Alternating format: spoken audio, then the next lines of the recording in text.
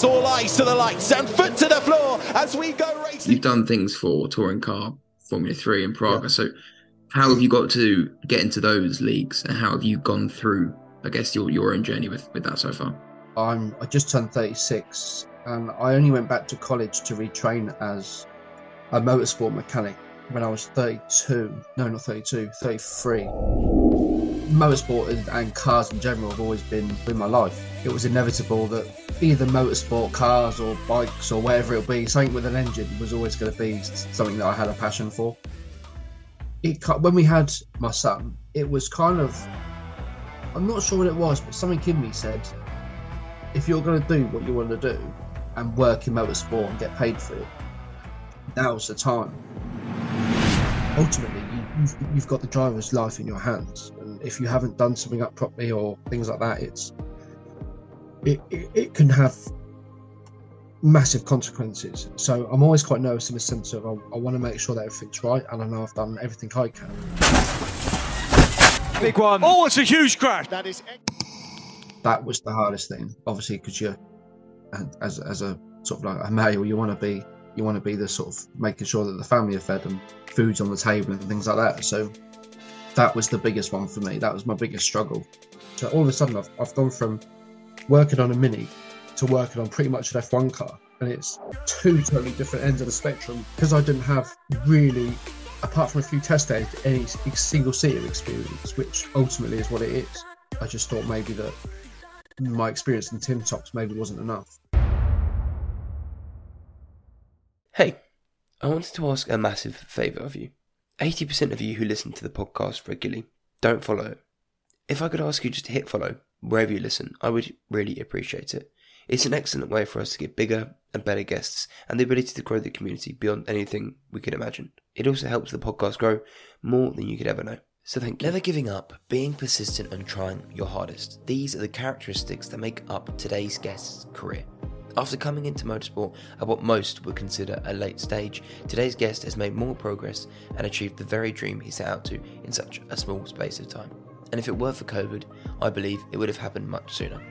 From bus driver to Aston Martin Valkyrie and BTCC race mechanic, I want you to hear how you can change your career whilst having a kid and make the most of your passion for motorsport. So if you're sitting there wondering how you could become a race mechanic, listen to this. It may not be too late after all. Do you have one thing you couldn't live without? A particular road, track, a cold start, or maybe even a cold brew? Well, this episode is kindly sponsored by Carburetor Coffee, the company dedicated to making high quality and great tasting coffee. After all, you wouldn't put 91 octane in your prized possession, so why settle when it comes to you? If you are as addicted to cars as you are to coffee, this is the only coffee you should care about. Oh, and it tastes incredible. From bean to cup, you can enjoy it however you like. So if you are like me, and you can appreciate a great cup of coffee, head over to carburetorcoffee.co.uk and help yourself off to 15% using code IGNITION15 as a thank you. Martin, it's all about a journey for me, and it's also about finding out about how people started. So I'd like to sort of ask the first question which is, what ignited your passion for cars in the first place? So my family have always been, my uncle has watched Formula One since I was born, probably many years before that as well. My dad's, I've always been brought up with my dad with rallycross and things like that. So motorsport and cars in general have always been sort of in my life. And I guess it's just been that kind of, it was inevitable that either motorsport, cars or bikes or whatever it'll be, something with an engine was always going to be something that I had a passion for. Yeah. So were your parents working in that area, or did they just find as a hobby and enthusiast about it? Yeah, just enthusiast about it, really. That my dad, my mum has no interest at all in motorsport or cars whatsoever. It was all mainly my dad's side. But yeah, no one. My dad used to go and watch sort of like the local banger racing track and watch that, but he was never involved in it himself. But it was just purely a hobby and just something he enjoyed, really.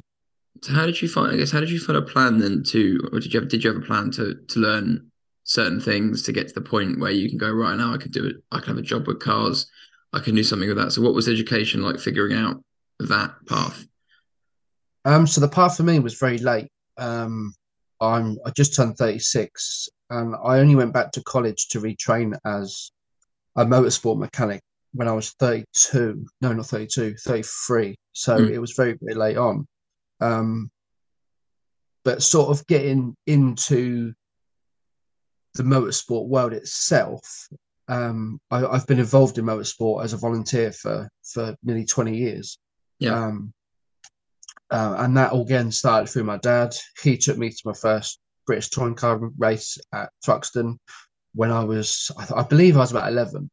And then I see this big crash happen in front of us, and everyone was fine, but there was just a pile up in front. And rather than watching the cars and the drivers as such when they were all sort of getting out of their cars, I sort of had a fascination with what they call now the Orange Army or the Marshals. Yeah. And I remember turning to my dad and saying, when I get my driving license, I'd love to do that. And in 2005, that's exactly what I'd done. I passed my test, phoned Thruxton, sort of said, look, I haven't got a clue how to get into this. How do I do it? And they said, here's a form, fill it out, and we'll see you at, I think the first event was touring car, the last round of the year. And it just stemmed from there, really. But I was in the paddock I still am, involved in volunteer work. It just escalated from there. And then obviously within motorsport, you get to speak to team managers, you get to know faces quite well. And unfortunately, drivers get to know you quite well on the side of the track if they've broken down or crashed or had a ding dong. So,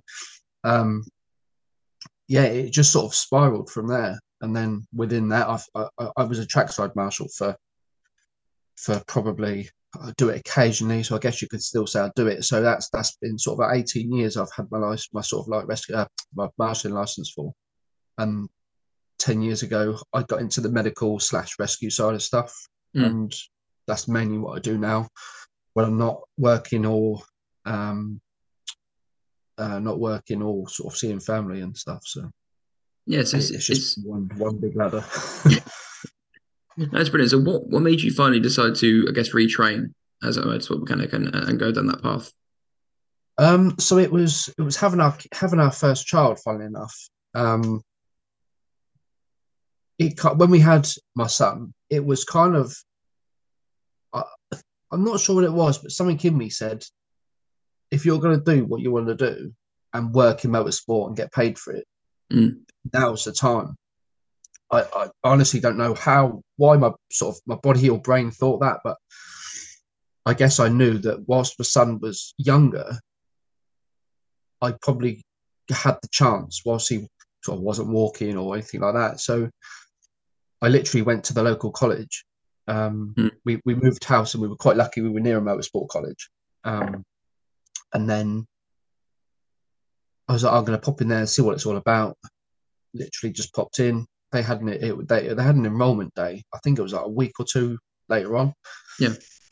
And they said, "Oh, if you're interested, pop on into the enrollment day. Let's have a chat." So that's exactly what I did. And I was quite gutted actually because I got turned. One of the senior sort of mechanic person sort of said, "You've got kids. This probably isn't for you," and basically said, "No, you're not. You can't come in. We're not going to allow you." So I sort of left with a bit of a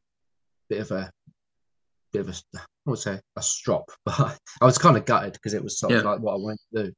And then I got in the car. I phoned the girlfriend. A little bit teary because it was obviously something that again I wanted to do. I got to the traffic lights.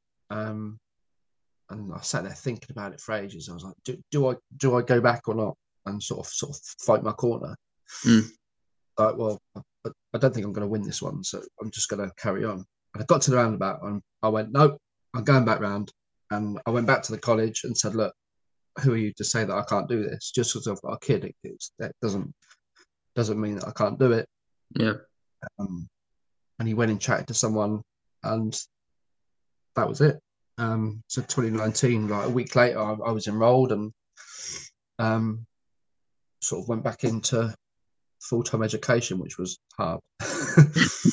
being sat there with sort of kids at like 15, 16-year-olds, that was hard in itself, just because obviously we've all been there, we've all been immature and things like that. So that was hard. And that's pretty much how I got sort of into the sort of the educational part of it. And so it's kind of got turned down, and then sort of like got my brave head on and went back in there and said, no, I'm doing this. What do you reckon was in you at the time that made you want to go turn around at the roundabout? Because most people would just go, I've been told no, that's it, and find something else, which is perfectly fine. But why did you want it so much to have to then go back and appeal for a second time? I'm not sure really. I don't know what it was particularly. I'm guessing it was just maybe my passion for the sport that I've had, well, for 36 years now. And the thought of sort of being paid for your hobby was good. And I always had an aim of, I've always thought that maybe Formula One was a bit too far for me. Now I have a kid, because obviously their calendar is just ridiculously long, and being away from home like in the week is bad enough, let alone being away for months and months on end. So I kind of ruled Formula One out as like my sort of, I set myself an end goal sort of when I went back, and I was like, no, I'd love to be involved in British touring car, and if I'm going to do it, I need to turn around at this roundabout and just go in and sort of say, just basically give me a chance, and here we are. And I mean, you said it was hard, but I know school for me personally wasn't a great time, and to be honest, I wouldn't go back. So what made I guess, it was awful. But why was it hard the second time around? Because I guess you know what you're getting the second time around. You know what it's like. So what made it hard then?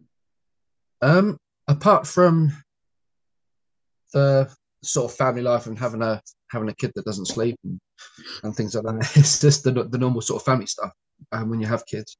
It was the biggest thing for me was the not working, because I'd gone from I'd been a lorry, not a lorry, sorry, I've been a bus / coach driver for 5-6 years, and just to come out of having a good wage to go back to basically nothing. That was the hardest thing, obviously, because you're as a sort of like a male, you want to be the sort of making sure that the family are fed and food's on the table and things like that. So that was the biggest one for me. That was my biggest struggle, and having the time to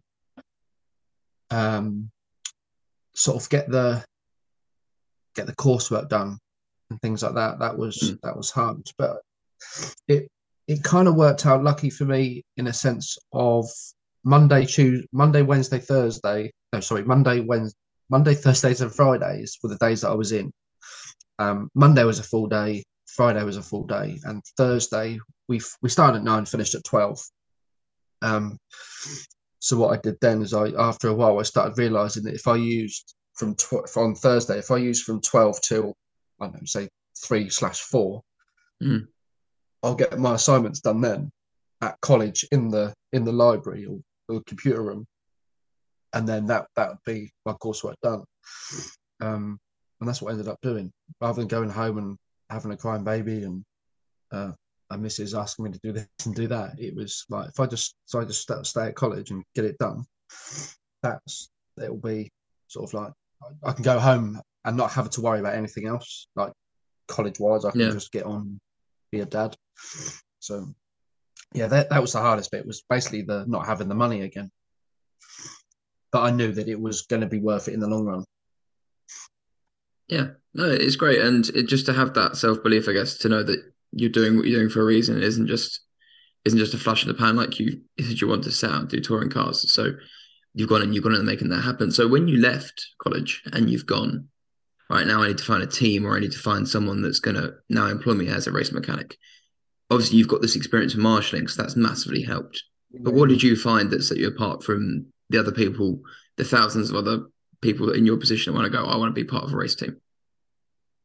Um, I think definitely being in the paddock and being in the paddock and knowing, like seeing these, being regular to like the team managers would know who you are and things like that, and kind of when you sort of tell them the story that I sort of am telling you now about deciding to go back to college and retrain after 20 odd years of leaving the school.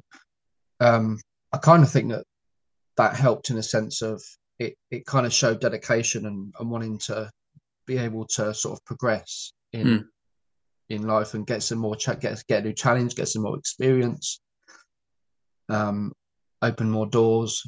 So I think that my age definitely helped, and just the kind of determination that I was, I guess, showing at the time that is, if I wasn't like wanting to do this, I wouldn't have sort of got student loans and that sort of thing. So, um, yeah, I guess it was the potentially my age that pretty much got me to where I was, or got me to where I am now.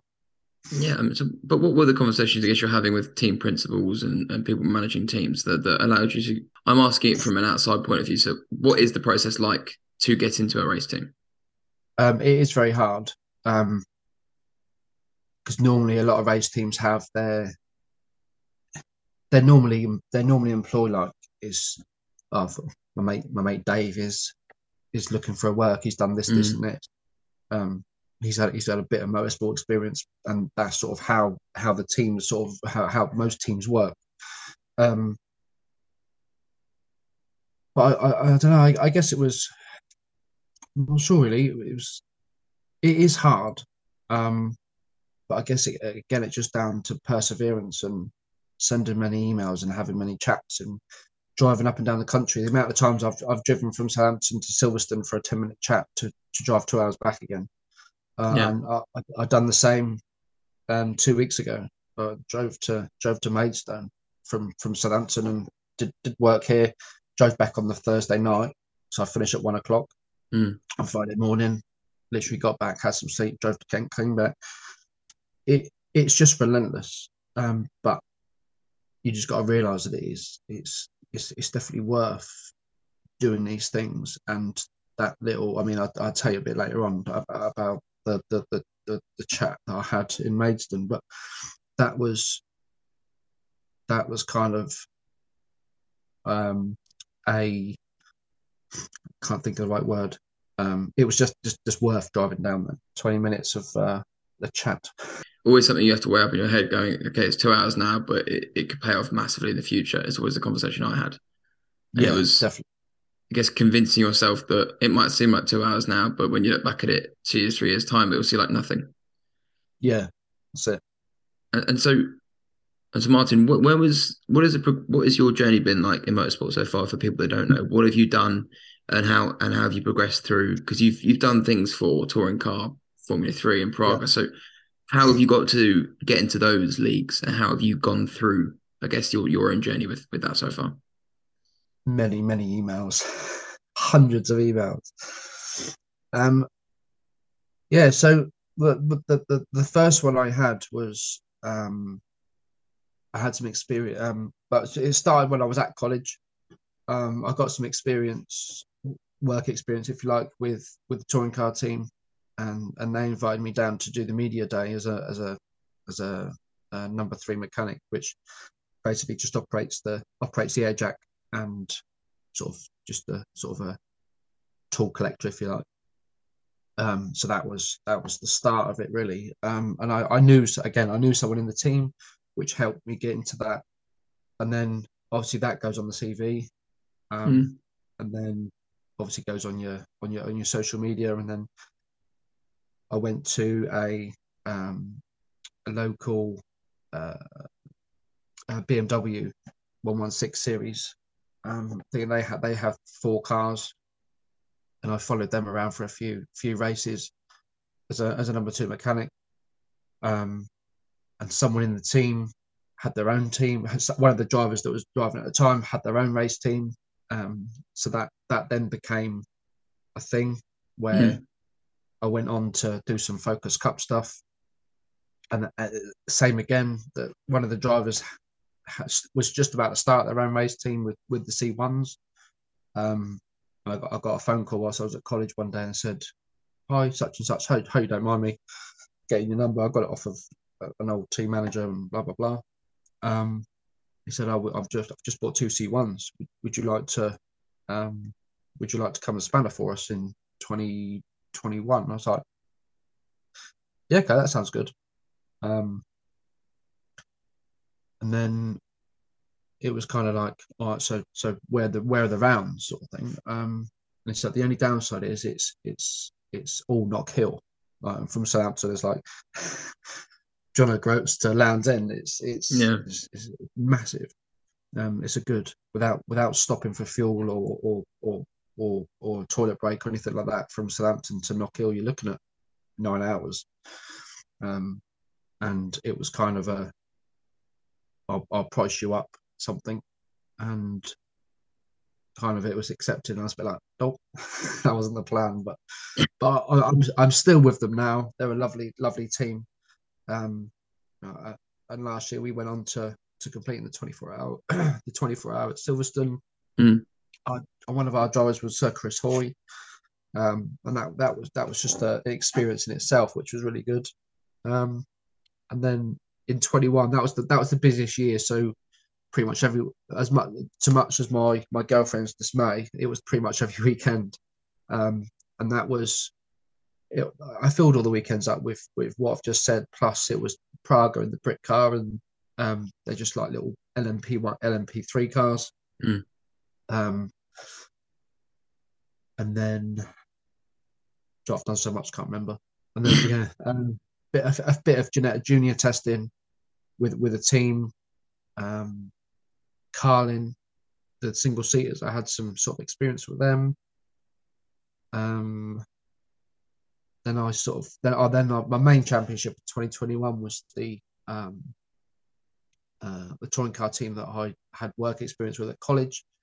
They purchased 2 mini challenge stage JCWs, and they were running under the banner of the team. And because I'd done some mini work with Accelerate, they sort of like, "Oh, you've done minis. Would you like to come in and have a chat?" And that was the Silverstone 2-hour trip, 10 minutes chat. And that turned out to be a full season. So we had 2 cars in that. And then moved on to I got the job building the Aston Martin Valkyrie, and then sort of like last year, motorsport was kind of put on hold a little bit. Just because I wanted to establish what was Aston Martin was all about and things, and obviously doing the travelling meant that if I'm working the weekend, I'm away for 2 weeks at home because I rent a room here. Yeah. And then I had a little spell with a touring car team, and then just signed up for this year for another touring car team for a full season. So it's great to hear that you've got so much just up and go for the sport thing, because most people wouldn't go and rent a room in the middle of Warwick and live 2 hours away from their partner for weeks on end. So, I mean, what is the relationship with your partner and with your girlfriend throughout this, and how have you guys, I guess, managed that? Because it can be quite lonely for you, but also for her with the kid at home. And what have you done around that? I mean, and bless her, she's been really good. She supported me from day one. The minute I said that I wanted to potentially go into the college and speak about doing this thing, she was like, "No, do it." And obviously at that time we had no kids, so it was kind of, "Yeah, go do it. It's fun." Then the kids came along. First year at college we had our first. Then the second year of college we had the second. And she, bless her, she's just really good. She understands that this is kind of my dream. I've got to where I want to be now for this year. Living away, She's probably gonna hate me for saying this, but I absolutely love it because I don't have the kids. I can sleep, and things like that. But she's no matter how hard it gets at home. I mean, the kids are at the age where they're the oldest will be 5 next month, and the youngest is 2. So they are really young still, and they're at the age now where the little one's copying the big one, and the big one's playing up, and I don't know how she does it. I go home for a weekend and I'm absolutely shattered. Sort of come to work for a break, but she's been really supportive of my journey, and likewise with hers as well. She started a new company. She started a business, and we just help each other along, and that's pretty much how we get around, or how we move forward. The moving house, in the process of moving at the minute, and that's probably more stressful itself than the last 2 years. I've been working away from home now for about 18 months, and just seeing the kids on the weekends, and it takes its toll on myself in a context of, like, I've missed so much of, like, the little one growing up. Luckily I didn't miss her walking, but I've missed her. Like, I'll go home Friday morning and she would have learned 10 new words, and I'm like, oh, I missed all that. But no, relationship's really, really good. I couldn't ask for a better partner. I couldn't ask for a better supporter, best friend, and all that sort of stuff. So yeah, she's absolutely brilliant. That's fantastic. It's great to hear that. Obviously, that's the support network goes both ways as well, because it's not just your dream; it's her dream as well. Starting a business, which in itself is amazing. She's got 2 kids. And then she's starting a business as well. Yeah. But Martin, so obviously you now at Aston Martin, working at the Valkyrie. So how did that opportunity come about, and why did you switch from, I guess, being a race mechanic to working for Aston Martin? What made you want to do that? Well, the job came up on a social media platform, and it was one of them jobs, and I looked at the description, I thought, I could probably do that. So I just applied, and I didn't think I would get an interview. I thought it would be one of them ones you apply for and never hear back again. And I got an interview, and I was a bit like, okay, this is a step forward. At least they've acknowledged the CV, and all the race series I've done in the previous sort of in the last couple of years has paid off. Yeah. And that set aside, my son's called Aston. I've always loved the brand, and he's named after the car, which again she was happy to support. And then when the second one came along, it was like, I said, I think you can choose this one. You can choose the name of this kid. So yeah, I got the interview, and then that was on a Thursday. It was like an assessment day. We had to do like a little trades test and stuff, and then I did all that, did the interview, and then on Monday morning at 8 o'clock, I had a phone call and said, the job's yours if you want it. And I was like, oh wow. I didn't know what to say to the person. I was a bit kind of like, I did go and speak to him when I started and said, look, I didn't want to, I hope I didn't sound rude on the phone. I just wasn't expecting an opportunity in a brand that I absolutely love. So that sort of came about. And then I started in November 2021, just after the mini challenge season finished. And then that was pretty much the start of the Aston Martin sort of journey, and I've gone from one end of the building to the other in the last month, which is a bit more involved. But I still do the motorsport stuff. There's a lot of like the touring car. I went to Maidstone, signed up for a touring car team, and for the full season. So that's just weekend work. So I am still got keeping my fingers in the pies, if you like. Yeah, but so what? Obviously, you've built this pretty good CV over the past 3-4 years of motorsport, and you've got a great sort of experience behind you. So why were you so surprised when you got the job at Aston Martin? Because clearly you've built up the experience and they believe in you. So why were you so surprised? because the lack of what I think personally for myself was the because COVID hit and things like that, I didn't get as much experience as I'd like. And ultimately, the Aston Martin Valkyrie is a very much an F1 car for the road, and it's very, very complex. And having sort of knowledge that I have of cars in comparison to all of a sudden, I've gone from working on a Mini to working on pretty much an F1 car, and it's two totally different ends of the spectrum. And I guess that because I didn't have really, apart from a few test days, any single seater experience, which ultimately is what it is. I just thought maybe that my experience in Tim Tops maybe wasn't enough. And obviously the having the love for the brand since I was very young was kind of a bit of a shock, I guess. Just being accepted for a brand that I, again, I've got a passion for, and I've always wanted to have a dealings with. I just didn't expect it at all. Right. Was there a sense of imposter syndrome? Like, was there a sense of, like, I guess, doubt and confidence? Or what was that, I guess, around? Yeah, definitely confidence. I don't think I know my sort of confidence itself isn't great. Sort of going into an interview where I kind of would love to have the job. It's kind of, I guess it's like the interview thing, isn't it? Where you kind of you need to try and be open and honest, but at the same time you kind of want to tell them what they want to hear at the same time. So it's kind of sort of like swings and roundabouts, I guess. I guess for you, what do they want to hear for you going into that position, because you've been there and you've done it? I'm just thinking about people that want to be working for Aston Martin or people that want to be working for certain race teams. What do those types of employers want to hear from an engineer or a mechanic?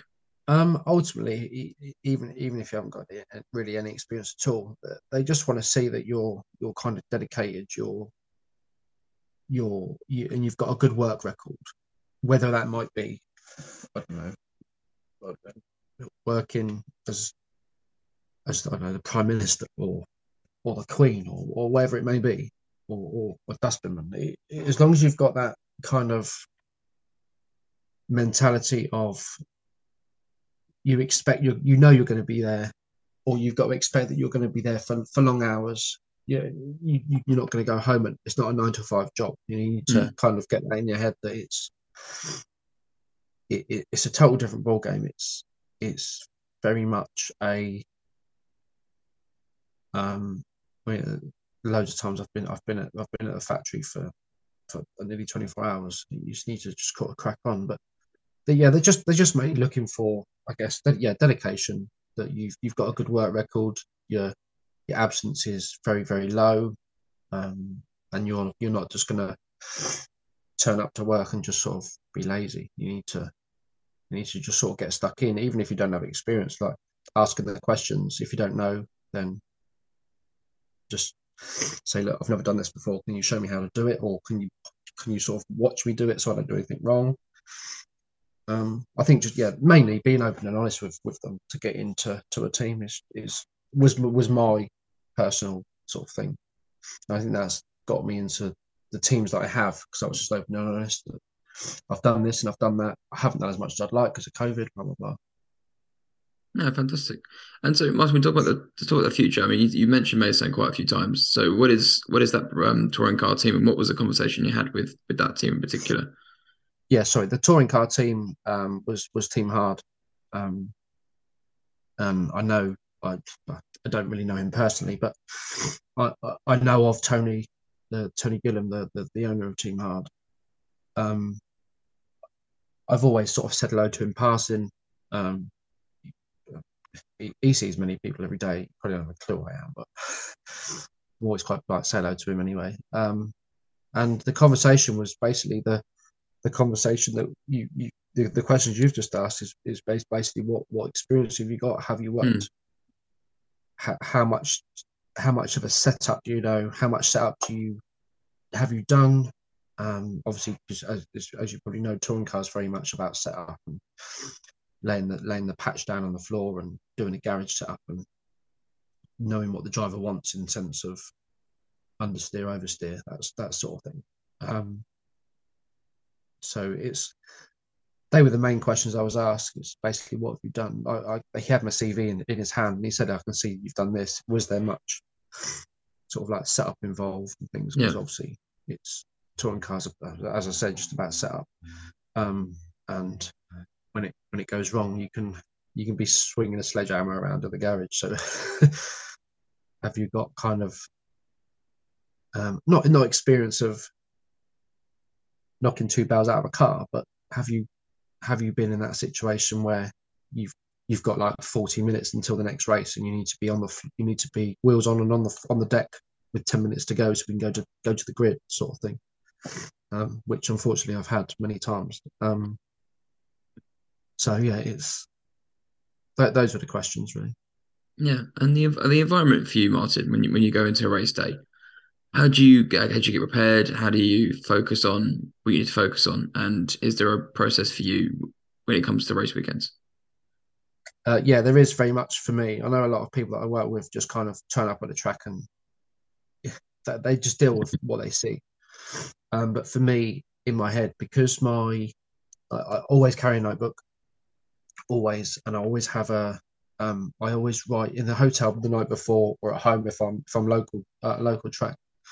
I get my notepad and I write down all the stuff that I know needs doing to the car. So things like all the basic things like cleaning it, because my OCD kicks in and I can't. If it's dirty, it's not going out the garage. As simple as that. Yeah, everything needs to be clean. So so a typical race weekend for me is we'd go in, put the awning up if we're out of the garage, or set the garage up if we're in a garage. Then help lay the flat patch on the floor for the car. And then once the garage is all set up and done, which normally takes a good couple of hours, it then becomes right. We need to get the car in the air, get the wheels off. Normally call them travel wheels, because they're the ones that you strap into the truck, and they're the ones that have been hit with the ratchets and stuff like that and a bit damaged. So you put your setup wheels on, or whatever, or the race wheels if that's what you've done on the set down, because obviously the car needs to be the same. And then you just sort of go through, off the top of my head I can't really think of it, but you go through like a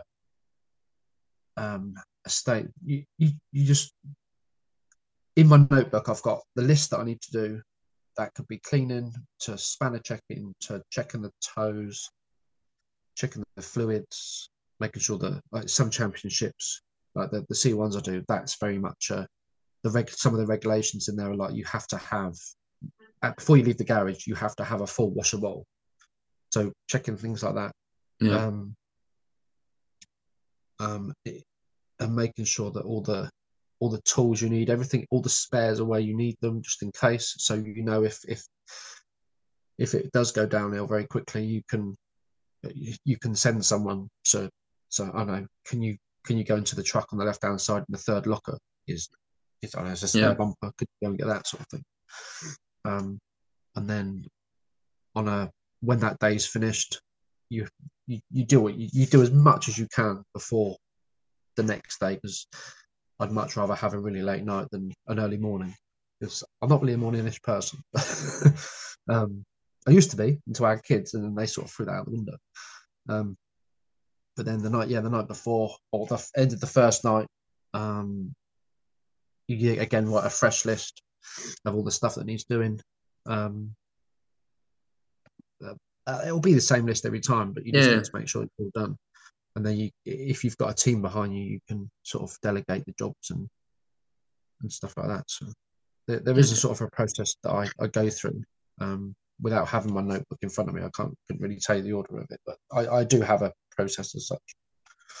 Yeah, and what about in your brain? So, like, is there a process of calming nerves? Is there a process of like stilling yourself and getting focused? Because I did an episode with Jamie, one of the first ones, and he spoke about sort of focus being one of the key things and how he dealt with that. So is it similar for you? Would you go about it differently in your head? yeah, I mean, I'm always quite nervous when I turn up to a track, even the teams that I've been with for 2 years. I still get nervous because you just don't know. Ultimately, you've got the driver's life in your hands, and if you haven't done something up properly or things like that, it can have massive consequences. So I'm always quite nervous in the sense of I want to make sure that everything's right, and I know I've done everything I can. So mentally, before I even walking into the paddock, I'm thinking like, right, I need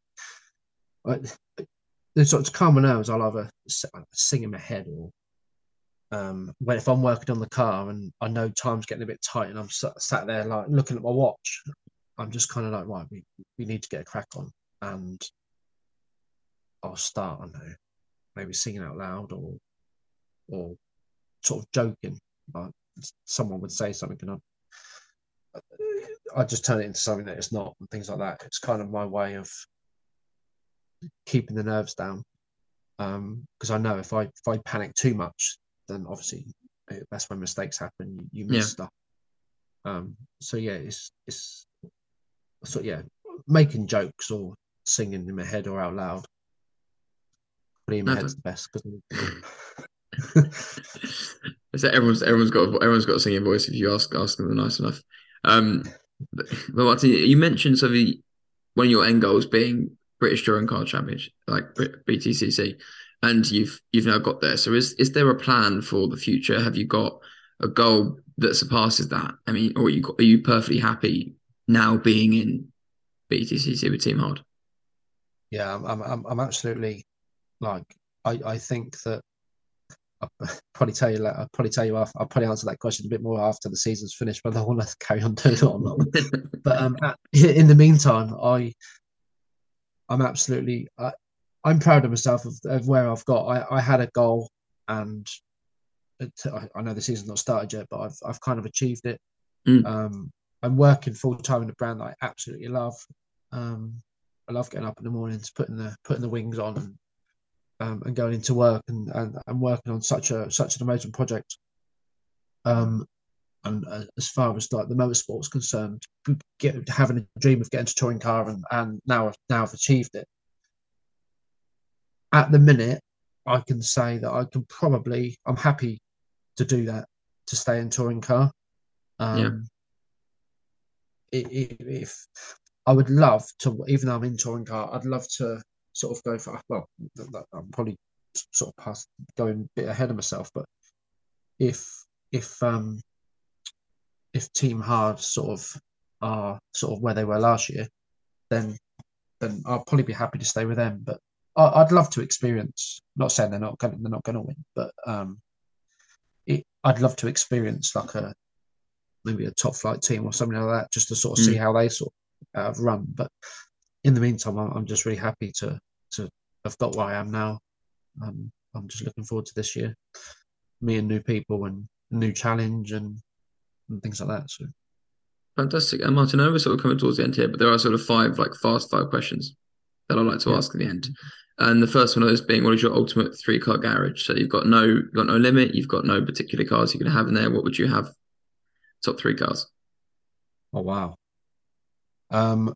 It would definitely, one of them, it would have to be the Aston Martin GTE Vantage, which won the one in 2017, which I'd have to have that, because that's the car my son's named after.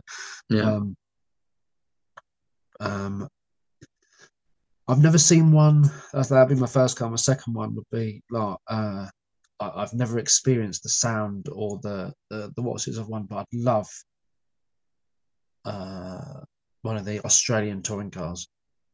The Holdens, because they're just really meaty and just look really nice. And probably the third car would be probably a Ferrari F40 with a big wing on the back, because I've always loved them cars.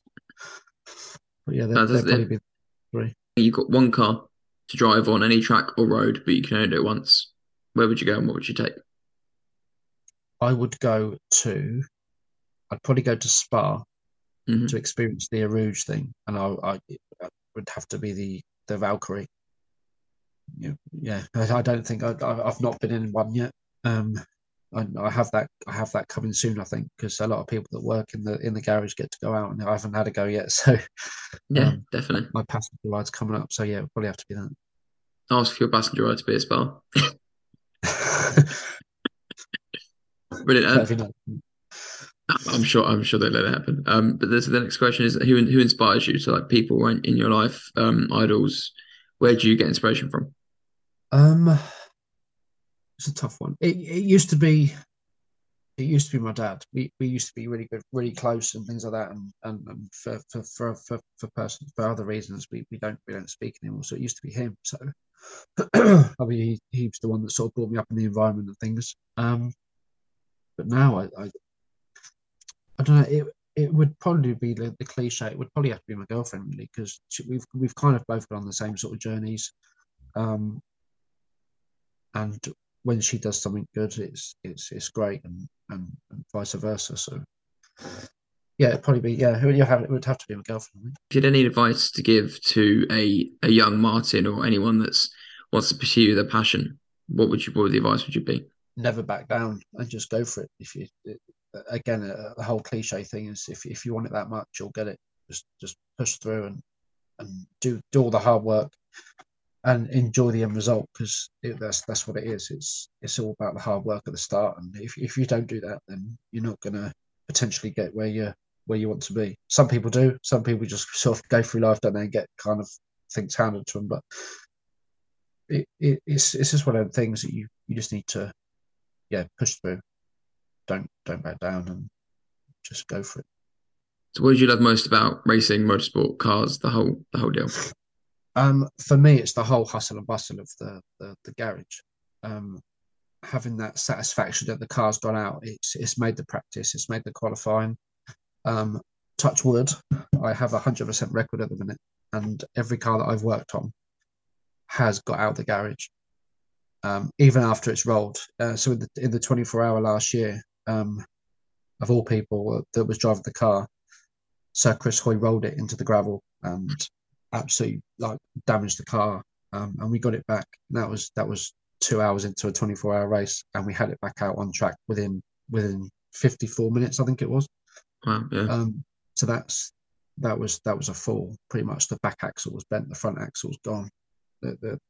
It was pretty much whilst I was underneath doing the back axle, I remember a guy called Rob that I worked with. He was on top with a 5-foot sledgehammer, beating the roof out, and we got it back out. So it is the hustle and bustle of the garage, and you're not knowing what to expect. Your car's gone out nice and clean. It's gone out nice and straight, and if it doesn't come back that way, that's when the fun starts. Brilliant. And Martin, thank you for your time. It's been a pleasure to hear that you've made the most of being passionate about motorsport, because you've done so much in such a short space of time. So it's been great to hear your story. So thank you for that. No worries. Thank you very much for having me on. I hope you enjoyed the episode, and along with all of you that share the podcast already, it's excellent to see that we're in the top 10% of most shared podcasts over 2022. And that blows my mind to know that you are helping however you can to spread the podcast. And if it just helps one person to figure out what they want to do with their passion for cars, it's so worth it. So if you wouldn't mind, share it with as many people as you possible, and anyone that you know that loves cars. Before going into this interview, I wasn't entirely sure I had invited a guest with the sort of story I wanted to share with you, but I couldn't have been more wrong. It took all of 5 minutes for Martin to change my perception of him, and the perception is a funny thing. Not judging a book by its cover, and taking the time to know someone is invaluable. Not only learning that Martin has changed career at a late stage and taken the risk of making it work, as well as setting an example that with hard work you can achieve your dreams. If you are sitting there wondering, what if? Write that email or make that phone call to start the journey to reach that dream. And remember, it may take longer than you think. It will be challenging. But as Martin says, if you want it bad enough, you'll get it. And so, with that being said, I'm Harry and this is the Ignition Podcast. Thank you for listening. This podcast is lucky enough to be sponsored by iLikeToRace.com, a brand new social network all about motorsport. And unlike other certain social medias, it's not toxic, and it is just full of people that love motorsport and competition. I mean, I'm competitive by nature to the point where I've got a bit too aggressive in certain ways. I mean, just to think of the place I can now go to discuss McLaren and to discuss the ongoing drivers and who's going next. I was gutted when Daniel left, but I can't wait to see how they progress and get other people's opinions on I Like to Race. I'll be getting there, getting involved, so if you like me and you love competition and you love motorsport, get to iliketorace.com. And if you want more information, look to the show notes below.